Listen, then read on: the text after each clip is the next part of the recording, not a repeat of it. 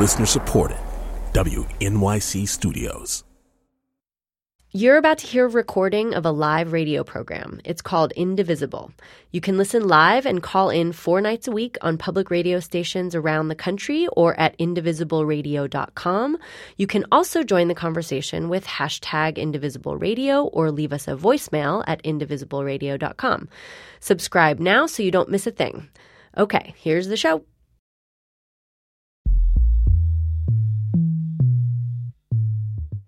This is Indivisible, public radio's national conversation about America in a time of change. From WNYC Radio, I'm Kai Wright. Good evening. And I'm Anne McElvoy, here from The Economist. It's Monday night on Indivisible, so Kai and I are here to talk with you about the global context of the first 100 days of the Trump administration. We're getting close to that 100-day mark, and maybe as a consequence, we're moved to kind of go back to the beginning tonight. One of the many unique things about the past few months in our politics is the fact that Donald Trump's opposition has been so powerfully associated with feminism. After all, it literally began with a women's march. And so people of all genders have been asked to stand up and choose sides in what has become a culture war over gender. That's right, Kai, but there's also an interesting wider take on the subject of women in power that we've been looking at in various ways at The Economist lately.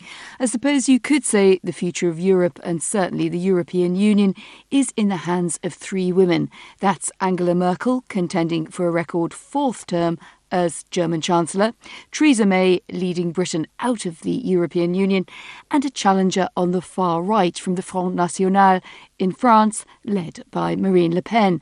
Now, she's a woman shaking up traditional politics and voting allegiances, but in a way that worries a lot of people, given the Front is staunchly anti-Muslim, it's anti-immigration, and it has a really big anti-globalization agenda. So with all of this going on both domestically and around the world, what we're wondering tonight is this. 4 months into an administration in which gender is so powerfully relevant, is anything changing about the way you see gender in your everyday lives or how we all think about it in our politics? Listeners, has the way you see gender in your own life changed in any way since the election? Call us at 844-745-TALK. That's 844-745-8255. Or tweet us using the hashtag #IndivisibleRadio. We, of course, want to talk about politics. Do you see politics more or less through the lens of your gender? Maybe you've decided that gender is way too relevant. But we also want to talk beyond politics. Has the way you think about gender in your life in some way changed?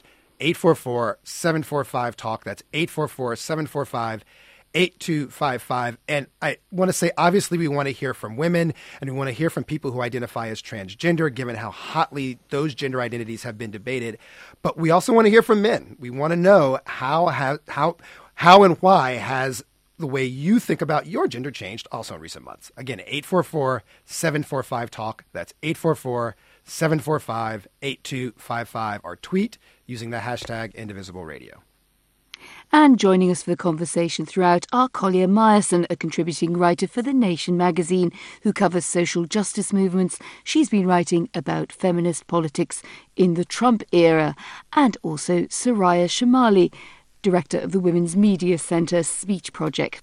So, Soraya, let's start by widening out to the global picture, if we could. We're asking our listeners to talk about what the Donald Trump election signalled to them about gender. And to so many women in the US, it seemed to be saying that the majority of voters were willing either to overlook overt sexism or they were actually endorsing that overt sexism. What do you think Trump's election was really saying to women across and outside of the United States? So I think that Trump's election didn't actually show that a majority of voters were rejecting the idea that women should have equal access to opportunities or equality, however that might be defined. He didn't actually win a majority of voters because of our quirky electoral system. But I think it sent a very clear wake-up call to women in the United States and all over the world to not take things for granted. Usually in these situations, there's a very sort of vocal group of people who are constantly pressing for awareness, and they tend to be on the margins. And I think that their concerns have moved in many people's lives and imaginations and political concerns to a more central place as a result of this election. In many ways, I suppose the United States has been seen as the modern home of feminism. Clearly, there are other countries who could lay claim to that, not least France, with intellectual feminism. But it has been seen as something of a practical beacon of hope, I think, for a lot of women, and oppressed women, but also women suffering great frustrations elsewhere. Can that still be the case when the president has been elected? Some are even talking about the groper-in-chief and now having the top job. Or are we over-indexing on that a bit? No, I don't think that's actually possible. But I think it's interesting because the situation that we find ourselves in right now, I'm grateful for, because in point of fact, it is much more honest, I think, in terms of women's position in the United States, but also the state of feminism globally. We have this idea. Do you mean honest in the sense that, when you say it's more honest? I mean honest in the sense that, really and truly, if you think of the scope of history and of feminism, we're just at the beginning stages of feminism in terms of human organization or political life, and we tend to think, all right, well, we live. A lot of people think, we live in this nirvana, and the attitude behind that is more or less, women here in the United States, you should really consider yourselves very lucky, and in point of fact, that just kind of betrays this idea that women's rights exist in a pool unto themselves, and that our rights and humanity are somehow contingent on the greater vulnerability or suffering of women elsewhere.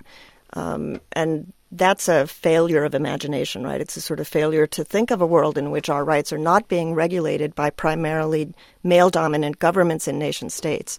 So my question was, how much does it matter that Donald Trump, I mean, we're talking about 100 days on these shows, how much do you think it matters? I mean, when I made the point that maybe, you could over-associate on that, and you said, well, that's not really possible, he's such a strong figure in this debate, and yet many arguments, many campaigns still go on in feminism in the United States. So I suppose I'm asking you the big difficult question: what difference has Donald Trump made?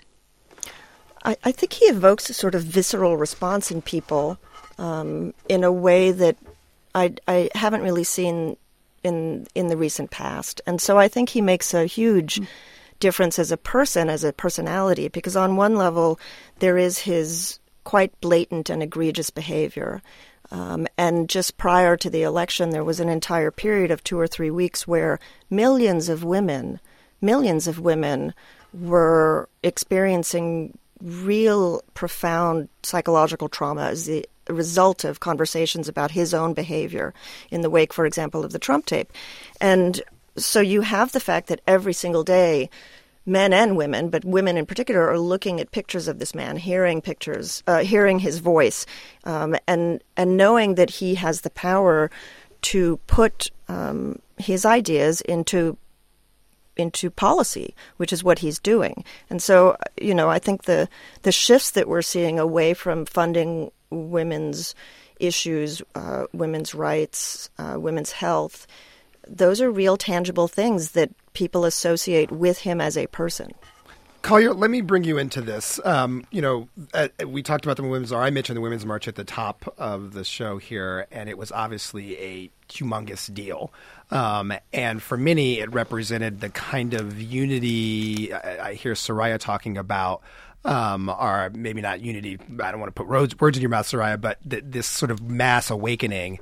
But for many, it was also representative of deep divisions in both the feminist movement and amongst women in general. Why is that? What was so challenging about the Women's March for some folks? Can you explain that? Right. I think I think that some folks, particularly women of color, felt a little sidelined, a little left out, and that's not the first time that that's happened, right? During the suffrage movement, during the 70s women's movement, women of color, specifically Black women, Chicana women, were always there, but were sort of written out of the dominant narratives that we hear about these movements. And so I think that this was just sort of a resurgent issue, right? That specifically for women who have been integral in the Black Lives Matter movement and the movement for Black lives, that we've been, this is sort of, I think, what the narrative was, is we've been doing this work for 3 years now. And where have you been? White women. And a feeling that was made worse by the actual election results, where 53% of white women voted for Donald Trump, and actually 94% of Black women voted for Hillary Clinton. And so I think that fissure was and division was strongly felt at the march, with signs and feelings. So what was the road forward for that, or what is the road forward with that? Because I have to say, part of it when I hear that is, it's hard to imagine an exclusionary mass movement, right? Right, it's kind of an course. oxymoron on Yeah. both sides of that Yeah. conversation, Mm-hmm. So what then, did anything grow out of that debate? Yeah, one of the founders of Black Lives Matter, Alicia Garza, wrote a really interesting piece in Mike about being one of the people to found Black Lives Matter, and sitting on sort of on one of the sides of this issue and feeling like, yes, I understand that I've been doing this work for 3 years, but I also know that we have to widen our net, and we have to let and be amenable to and understanding of women who aren't as familiar with the rhetoric and the terms and the movement as we are. And so I think that she sort of opened the door for a more inclusive conversation about feminism. We are talking with Collier Meyerson of The Nation and Soraya Chemaly of the Women's Media Center about feminism in this Trump moment, both domestically and globally. And let's bring in some callers to this. Kathleen from Atlanta, Georgia. Kathleen, hi. You're on the air. Welcome to Indivisible. Hi. Thank you very much. For me, this has been a real eye-opening kind of thing. I'm an accountant, and we're very much a meritocracy. So I haven't really paid that much attention to feminist issues until probably about halfway through the Trump campaign. And it started kind of getting into my consciousness that there were real serious things that were wrong. And I've noticed a big change in the way I hear words now. I'm much more aware of what I say and how many times I'll say, well, I just don't understand that, so could you explain it to me? Or then, just kind of putting myself down so that a man will feel more comfortable, and how I'm really trying to change that.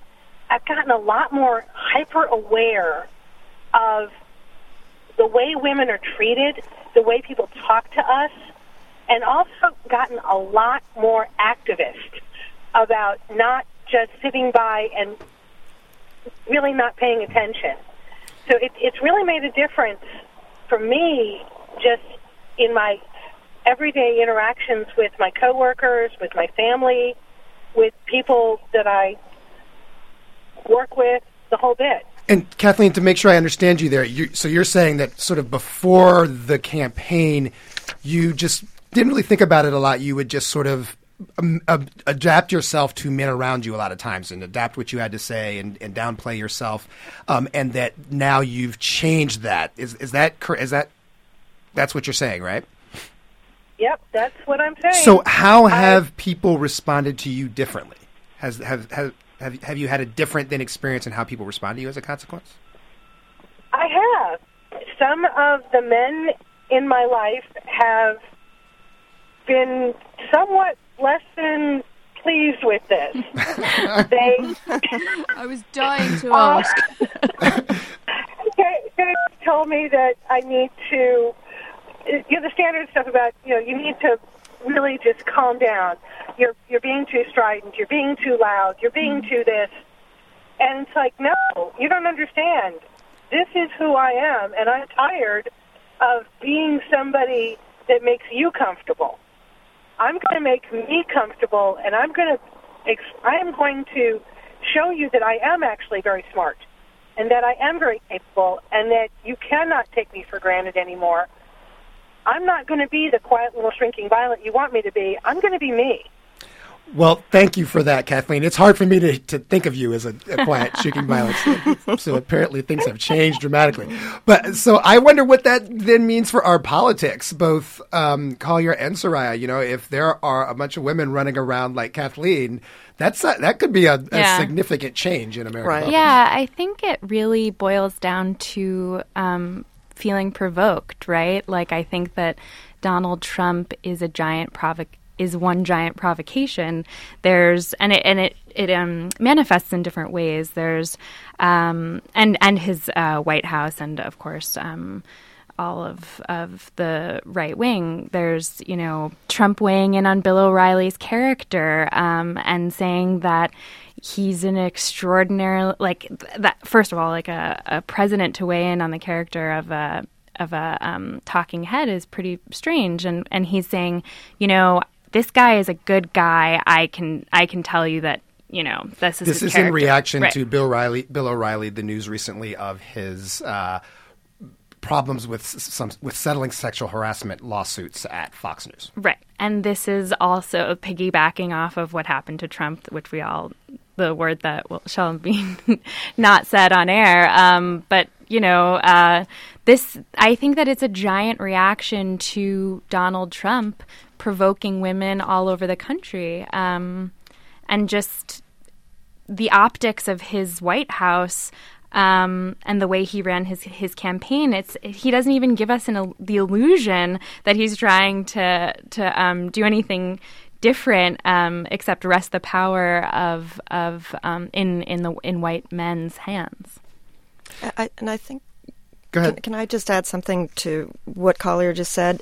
I think too that he did something that was quite typically unpredictable, but also fairly dangerous, because he kind of explodes the idea that the paternalism that American women are subject to, and we are subject to an astounding degree of political paternalism.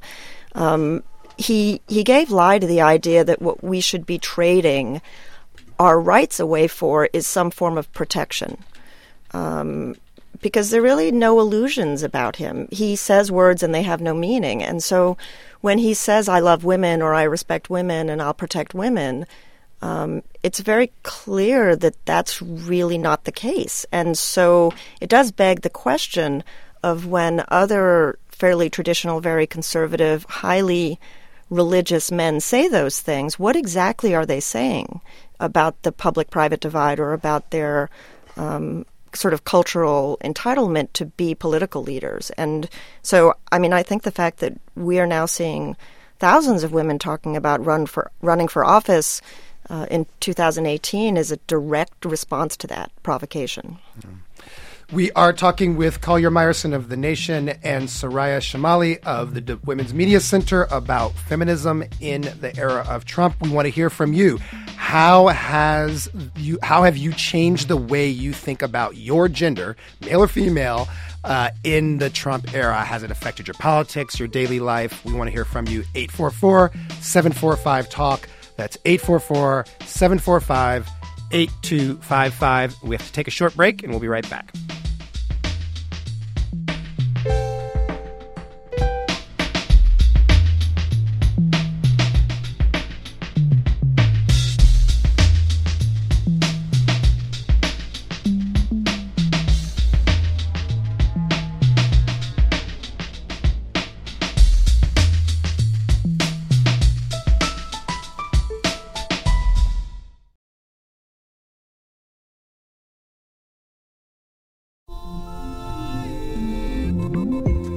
You come to the New Yorker Radio Hour for conversations that go deeper with people you really want to hear from, whether it's Bruce Springsteen or Questlove or Olivia Rodrigo. Liz Cheney, or the godfather of artificial intelligence, Geoffrey Hinton, or some of my extraordinarily well-informed colleagues at The New Yorker. So join us every week on The New Yorker Radio Hour, wherever you listen to podcasts.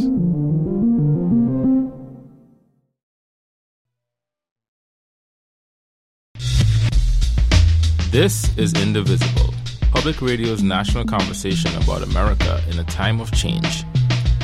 From WNYC Radio, I'm Kai Wright. And I'm Anne McElroy here from The Economist. We're speaking with Collier Myerson of The Nation and Soraya Chemaly about feminism in both domestic and global politics.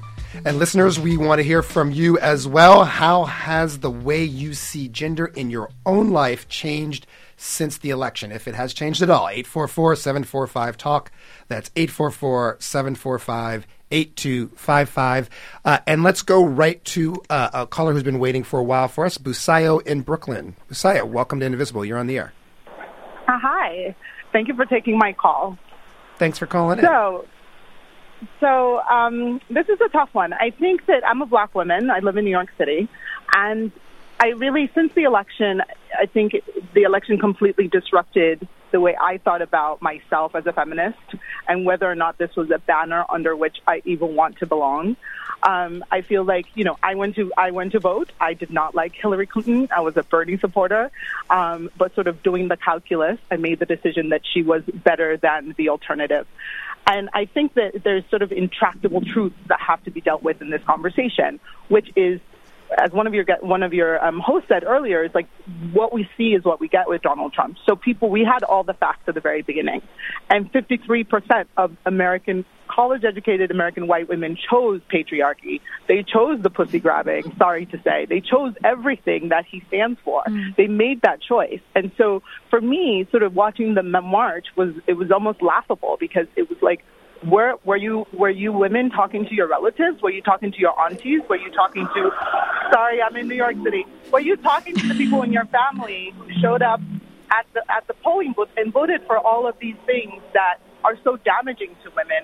So I think the intersection of race and class and gender cannot be divorced from any conversation about feminism. And frankly, for me, since the election, you can keep your feminism. I don't want it because it's meaningless, really.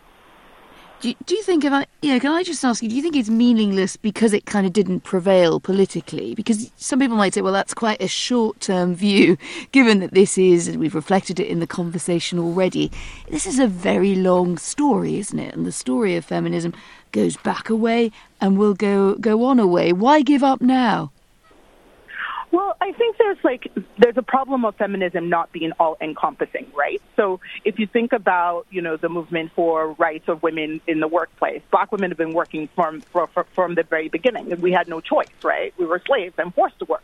So every time you look at how this movement has been constructed from the beginning or talked about, or the language used even within the movement and the way the issues are kind of characterized and categorized, oftentimes, I think women of color, specifically black women's voices, are not reflected, right? So in terms of a long-range view, I think about sort of white feminism and the election and the ways in which it essentially failed, right? Like, people couldn't, this was a candidate that, though problematic, was exceedingly qualified, and her fellow sisters didn't show up to vote for her. But from that, they picked a different choice. Very, very interesting challenge you've thrown out there, and we might hear some more callers coming in off the back of that you feel effectively it failed, or at least it failed you this time round. Let's put it that way. Let me continue, if I could, peeling away the layers of what feminism is, or what we think it is in the early stage of the Trump era. Is it just a backlash, or a more slow progress that's being impeded a bit by Donald Trump being in the White House? We've had a flavour there of some of the frustrations and rather different views of what that might amount to. But every society still has its tensions or its doublethink about the role of women and the value we place on it. So, Soraya, if we take this very powerful argument about men deciding women's health issues. It's a flashpoint around the Trump presidency, setting in place, for example, systems that could defund Planned Parenthood. That picture of that male group of deciders looking at questions like this. How do you read that? how do I read the Planned reality Parenthood, of it? that sort of sense of a male group making decisions on areas which, at least to a progressive or feminist mindset, should be primarily decided by women. So I think that's interesting because Busayo raised two issues that are very pertinent to what you just said. One is, it's interesting to me that we still have this idea that there are women's issues, right? That comes from a very sex-segregated mindset that's very gender binary, that is infused with stereotypes. And so, yes, when we see a photograph of men sitting in a room together to decide how women should reproduce, it should be offensive, right? Men sitting in those rooms have no moral or ethical standing to be making those decisions. But in point of fact, they shouldn't be sitting in rooms like that to make decisions about the criminal justice system, about immigration, about state security. There is no place where that is appropriate.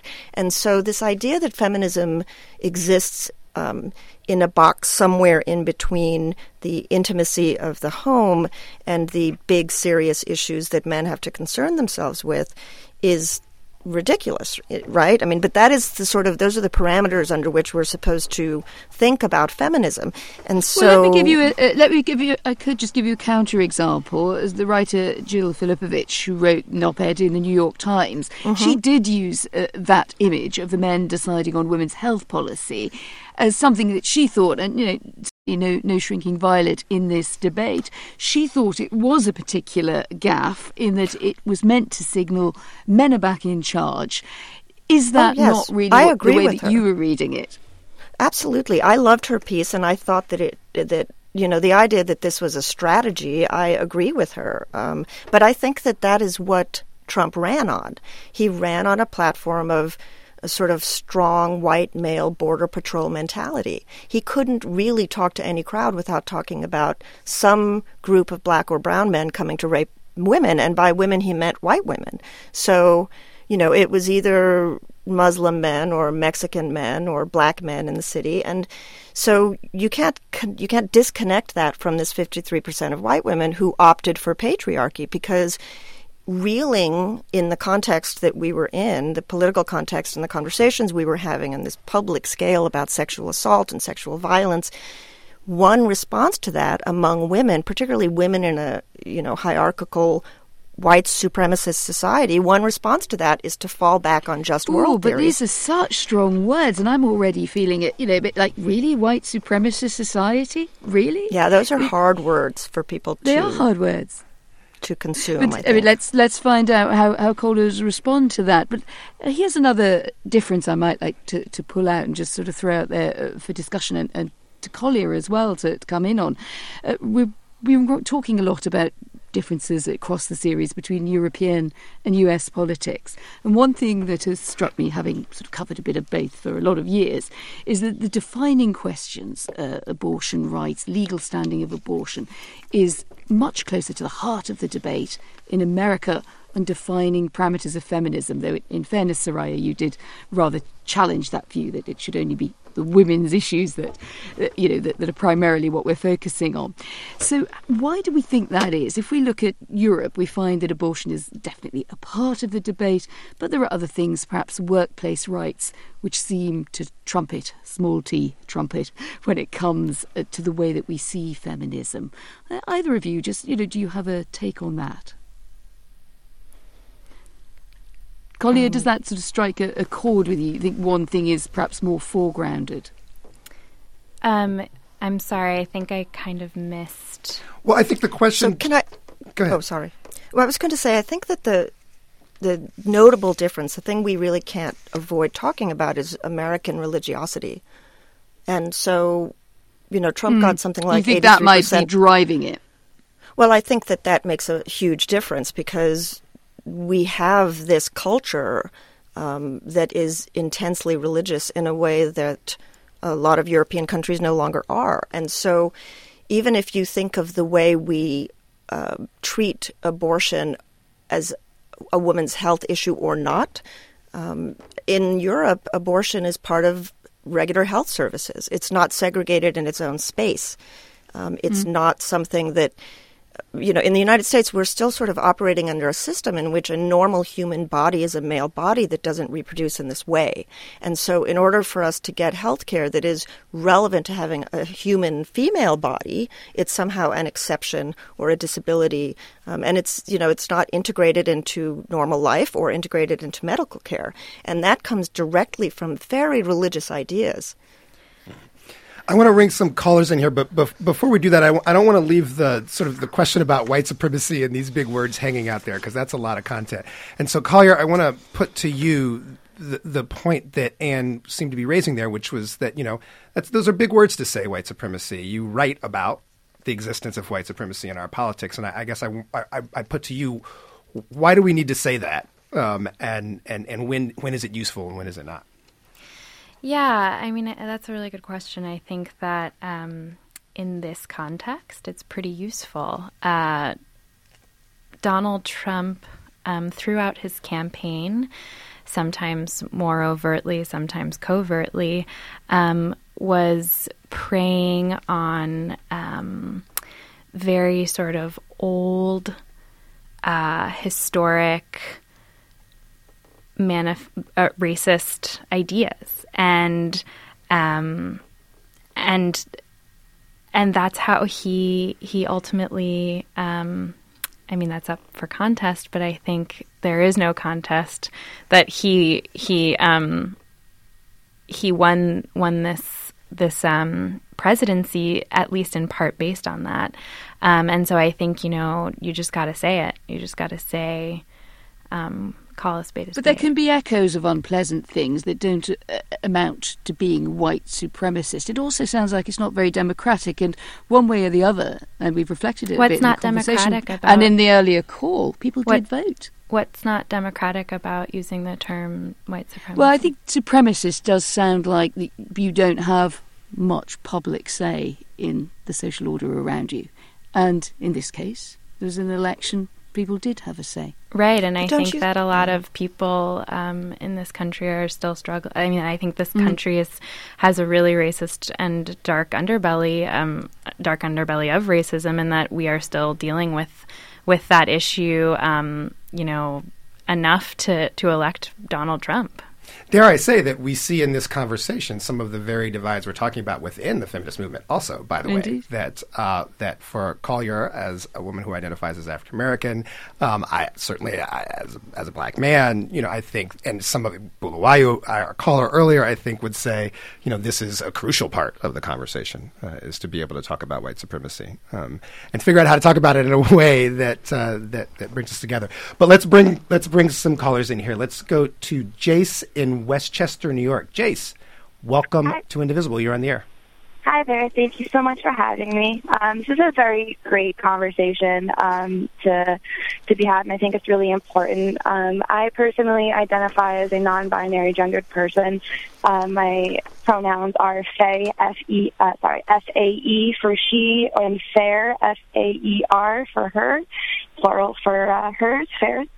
Anyway, the original topic you guys asked callers was, how your views on your own gender were affected upon the election. And, it was really interesting for me and really difficult for me in particular because I came out as non-binary during the campaign. And I was also a Bernie supporter. I ended up voting for Hillary via process of elimination and lesser of two evils, in my opinion. But, I remember when Trump got elected, I cried to my mother, am I going to have to go back in the closet? I'm afraid for my safety. Not only am I non-binary, but I'm pansexual, which means I'm attracted to people of all genders.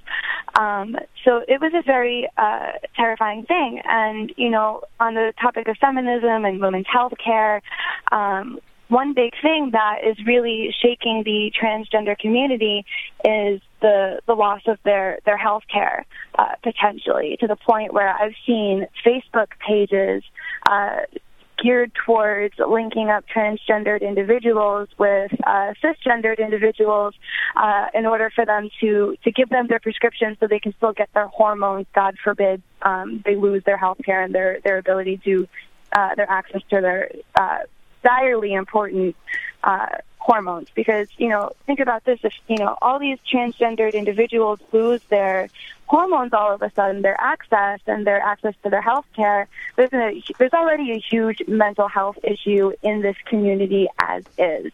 And say they lose their access to these things, we're going to see a huge jump in the rate of suicide among transgendered youth, and just a big jump in mental health issues among transgenders. Jace, can I ask you, you said you were afraid you would have to go back into the closet. And I have to say, we heard a lot of people, callers on this show and on previous shows right after the election, call in and say similar things. So have you had to go back into the closet in any way? Have you adapted your behavior in any way? One very difficult thing when you come out as non-binary is when you introduce yourself to somebody and say, "Hi, my name is Jace. I am a non-binary person. Please use they, fair pronouns." That is a very difficult thing with this election aside. So when this came into play, when Donald Trump, became elected, I did face a lot more vocality on, well, make up your mind. You're just confused. This is just a phase, and people calling me it and things like that. So, yes, to a large degree, first, when I meet certain people, yes, I am definitely more careful to saying I am non-binary. I won't correct people as openly as I used to if they, call me by the wrong pronouns. So, yeah, I have taken a big step back, and that is, being able to tell people and correct people on my pronouns and my gender is a huge, huge step towards me accepting who I am and really embodying it. Thanks for that, Jace. Let's go to Marie in Kansas City, Missouri. Marie, welcome to Indivisible. You are on the air. Oh, thank you. Since the election, I personally voted for Donald Trump, and I have no regrets voting for him. I think some of the things that have come out of his mouth are irresponsible, but on the whole, I think he's doing a good job. And I think one thing that people fail to take into consideration is how the Christians really suffered the past few years with the persecution. And I mean persecution, when someone can't just simply operate a small business and asking them to do something that goes against their conscience. Like these poor people that are trying to, small family businesses that are operating a bakery or a floral shop, and then getting sued and losing their livelihood is ridiculous. And another thing, I think the whole transgender thing is a nightmare, and I think these people are severely psychologically disordered. Marie, I'm going to stop you there because we're not inviting you to talk about other people. We're inviting you to talk about yourself, but we appreciate the call. Let's go to one more. Tony in Jacksonville Beach, Florida. Tony, we have just a few seconds before the break. Can you chime in you're on the air and let us know what you're thinking? Absolutely. Thank you so much. First, I want to say I really appreciate all the work that you guys do. It's very important, and I love hearing the program. So I'm a white, cisgendered male, and the way that I became a feminist, I can remember the exact moment. I was 18 years old, and I was driving a young woman home from a party, a very close friend of mine. She'd had a bit too much to drink, and she trusted me enough to tell me about a very vicious sexual assault that she experienced. And it was at that exact moment after she finished her story that the whole feminist narrative that I had heard about, and the whole narrative of, there's a real problem with sex. Oh, we're going to have to cut you off for a second, Tony. We'll be right back. We're going to have to take a break.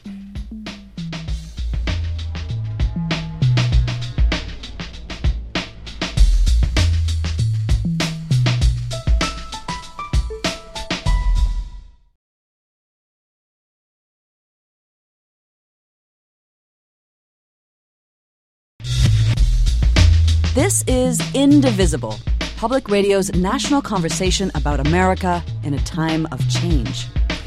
From WNYC Radio, I'm Kai Wright. And I'm Anne McElroy from The Economist. And Tony, I think we cut Tony off right before the break, so let's let him finish real quick, because he was in the middle of a story, and sorry, I mistimed it, Tony, and I had to cut you off in the middle of it. It is. Hey, okay, I I work in radio as well, so I totally understand. A ringer. So I remember the exact moment I became a feminist was I had a very dear friend of mine trust me enough to describe to me in very visceral detail a vicious sexual assault that she had suffered. And the thing that she said to me that hit me the most was that when she tried to talk to her father about it and her brother about it, there was this sort of willful disassociation from it. And I remember in that exact moment thinking, this is a problem that I, as a cis male who has direct influence on other males around me, it is something that it is not just an obligation, but even more than that, a mission that I have to undertake to understand what will happen, understand what is happening here. And what it opened me up to was the next, maybe the next 4 years leading up to the Trump election.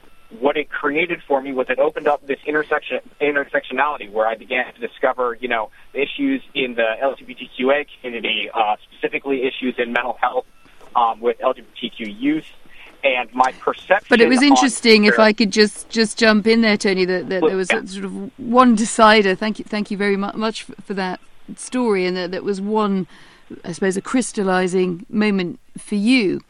And one of the things I really wanted to follow up, in this part of our show, is where this leaves. And your experience, was very telling. But where feminism is left by the rise of Trump more generally, and feminism and populism, and it's possible that Donald Trump hasn't quite had the road to Damascus kind of moment that you were describing, or just that he doesn't hear it if he does.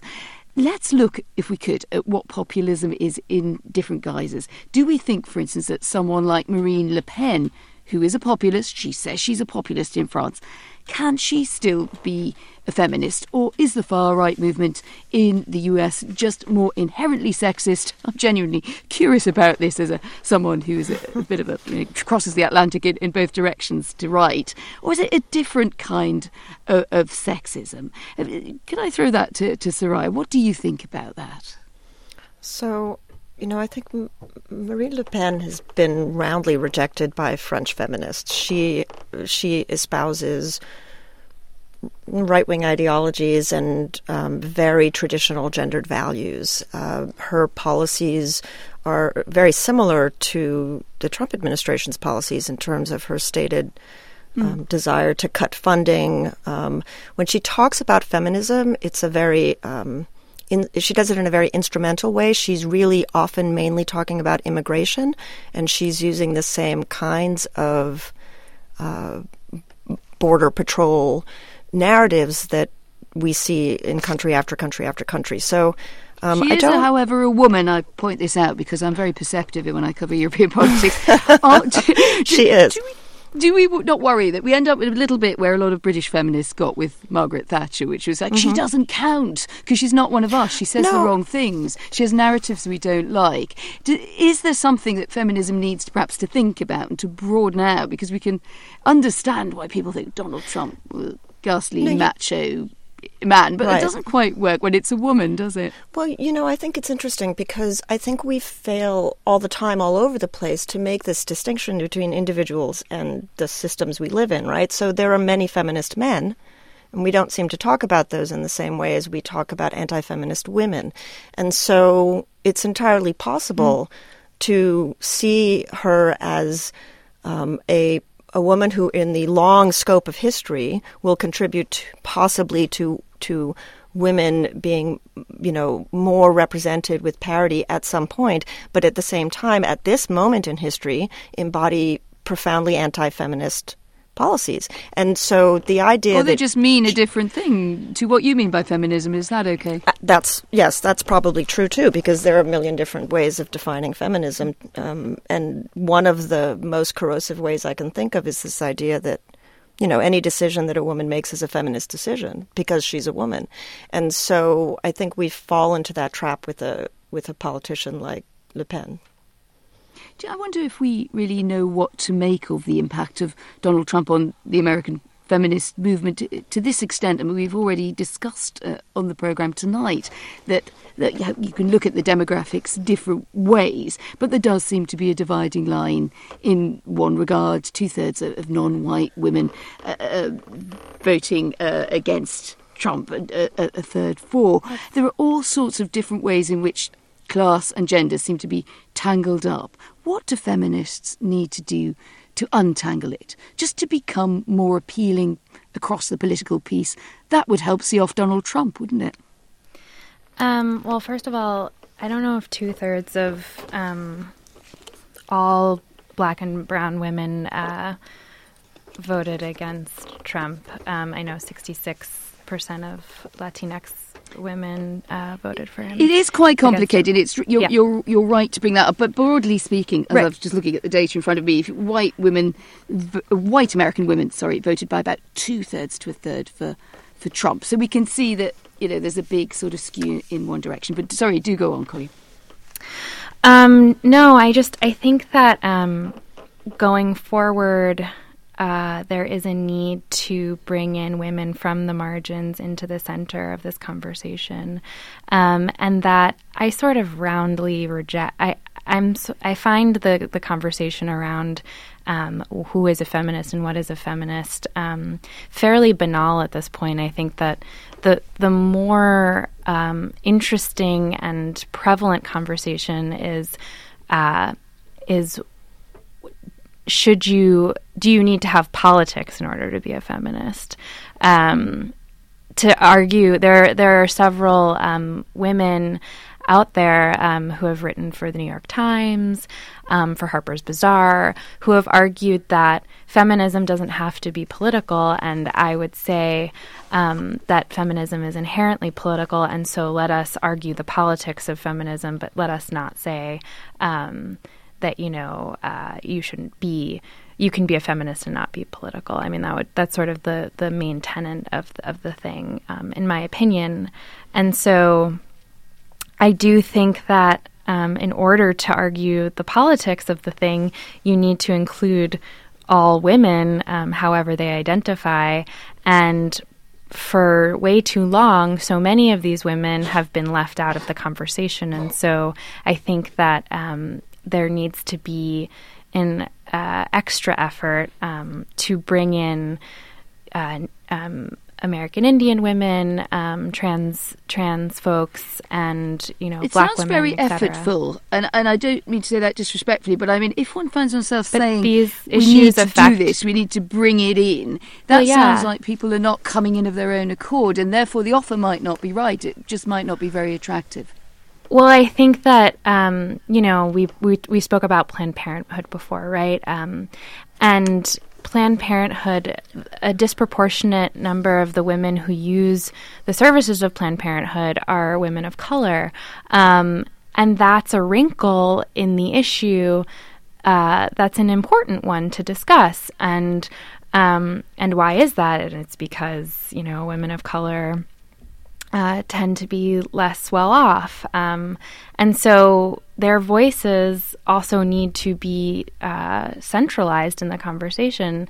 And how we do that, I'm not an activist or an organizer, so it's not up to me. I cover the things. But I do think that it is imperative for the feminist movement going forward to center these women. Well, I mean, interestingly, I want to play some tape actually of a really important moment that happened recently in our political culture that sort of gets to this, is that we're talking about who gets brought in, but then I'm often just looking at totally different cultural movements in the first place.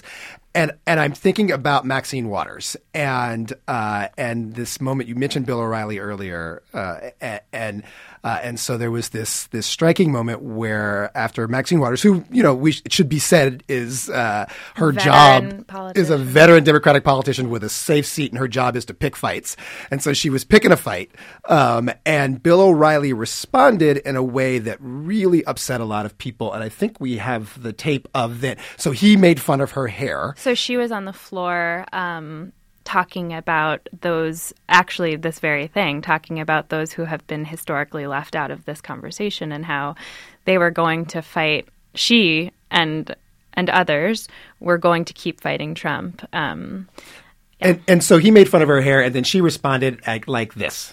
I'm a strong black woman, and I cannot be intimidated.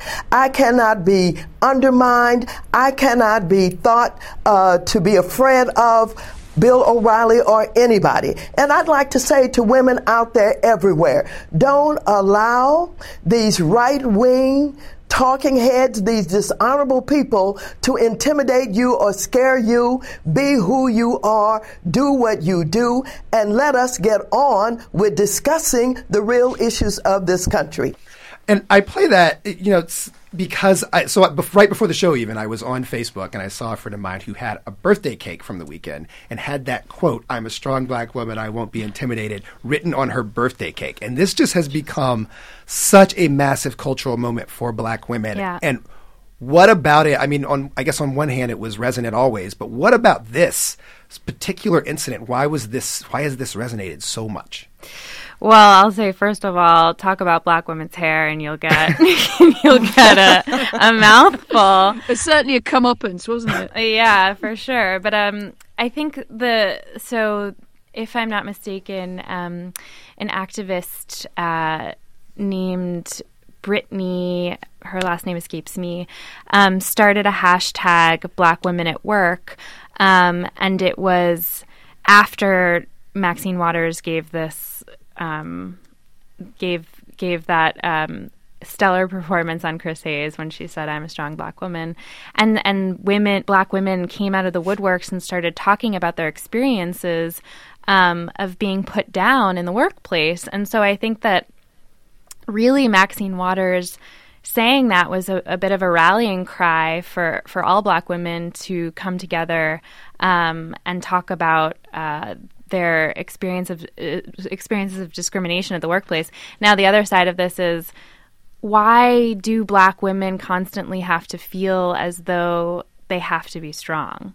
And that was another sort of resonating argument was, Maxine Waters says, "I am a strong black woman," and yet and yet she feels like she has to say that that's her job as a black woman. Of all people, Maxine Waters. Right.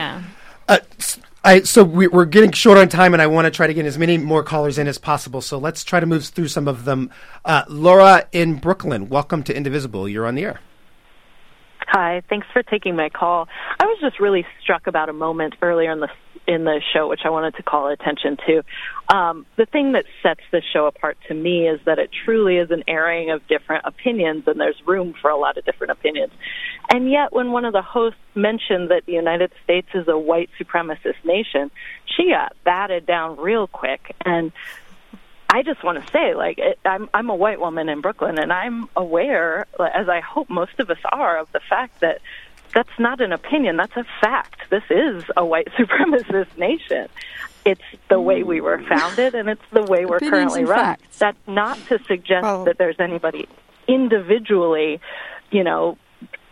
evildoers who are white supremacists. It's simply to say that our system is set up to favor white people, and that's white supremacy. So I wish that there would be sort of less of a knee-jerk shutting down of that fact. I should come in there because that was me. I don't think I was shutting it down. I'm very happy to open it up. I think that it seems to me to be a view rather than a fact with a capital F, but I appreciate that these days facts are up for a lot more questions. I think you can say that societies are skewed without necessarily thinking that the word supremacist applies, but I'm sure that Twitter and many other ways of coming back to us might have a different view, and I'd very much like to read them. Anne, can I ask, this is Soraya, I was just wondering, because I think that you and I had that exchange, and I've been having these conversations for many years now, and as we said, these are difficult words for some people, and I'm genuinely curious as to what it is about the word supremacy that is so problematic. I do find the word problematic in American context, if you're asking me my personal view, and I'm saying I'm very happy. I don't want to close it down. It's absolutely not the spirit of this show to close down debate, rather than the opposite. But if you talk about something like South Africa under apartheid, then I think the word sort of resonates more for me than looking at the plurality of America, even in America that is going through the kind of stresses and challenges that we've been looking at in Indivisible. Right, and I would say that, South Africa under apartheid, that was de jure segregation, right? That was apartheid. And in the United States now you have a post-civil rights movement. You have a sort of de facto institutionalized racism that bleeds into every institution we have here in the United States, be it the criminal justice system, the healthcare industry. I mean, every single one privileges white men specifically. Well, we're going to have to move from that in order to squeeze one more call in. Let me put my vote in for explicitly talking about white supremacy, but I've made my career doing that. Margaret in Cincinnati, Ohio. Margaret, welcome to Indivisible. You are on the air. Thank you so much for having me. I just wanted to mention that I currently have two careers, one of which is teaching voice lessons and the other of which is working in public history. And what has been interesting for me is that in the field of teaching music lessons, women are often expected to serve in leadership roles and they're expected to be strong. And whereas in public history, women do not serve in as many leadership roles. And it's very hard to assert myself in this particular career. And so, Margaret, what is your solution to that for yourself in your life? I don't really have a solution, except for trying to talk to as many women who are in the public history field as possible, just to get ideas about ways to change discourse, ways to approach people in other fields, and just ways to talk about how women can serve as models within the public history field and assert our intelligence about our specialties. Well, thank you for that, Margaret. Very quickly, Soraya, that seems like it connects to a point you were making earlier about we need to have women in all fields of decision-making. Right. I mean, I think we're not very introspective, and so we rank, depending on the source, 78th or 90th in the world for women's representation, and that's a serious problem for us as a nation. But the same thing can be said in Silicon Valley, Wall Street, universities.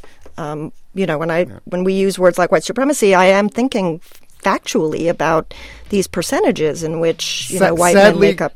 Sadly, we will not be able to go back into it. We're not going to solve this one tonight, are we? But we're going to have to leave it here. Thanks to Collier Meyerson of The Nation and Soraya Chemaly of the Women's Media Center. You've been listening to Indivisible, and we are now partnering with StoryCorps. Let us know if you want to volunteer to interview someone in your life whom you disagree with politically. Just email us at listen@storycorps.org with the subject line, Indivisible Interview, describing who you want to talk to, why, and what you want to ask them. Tomorrow on Indivisible, you'll have Brian Lehrer. I'm Kai Wright. And I'm Anne McElvoy from The Economist. Talk to you next week. Support for Indivisible is provided in part by Emerson Collective, the Ford Foundation, and the Jacob and Valeria Langloth Foundation.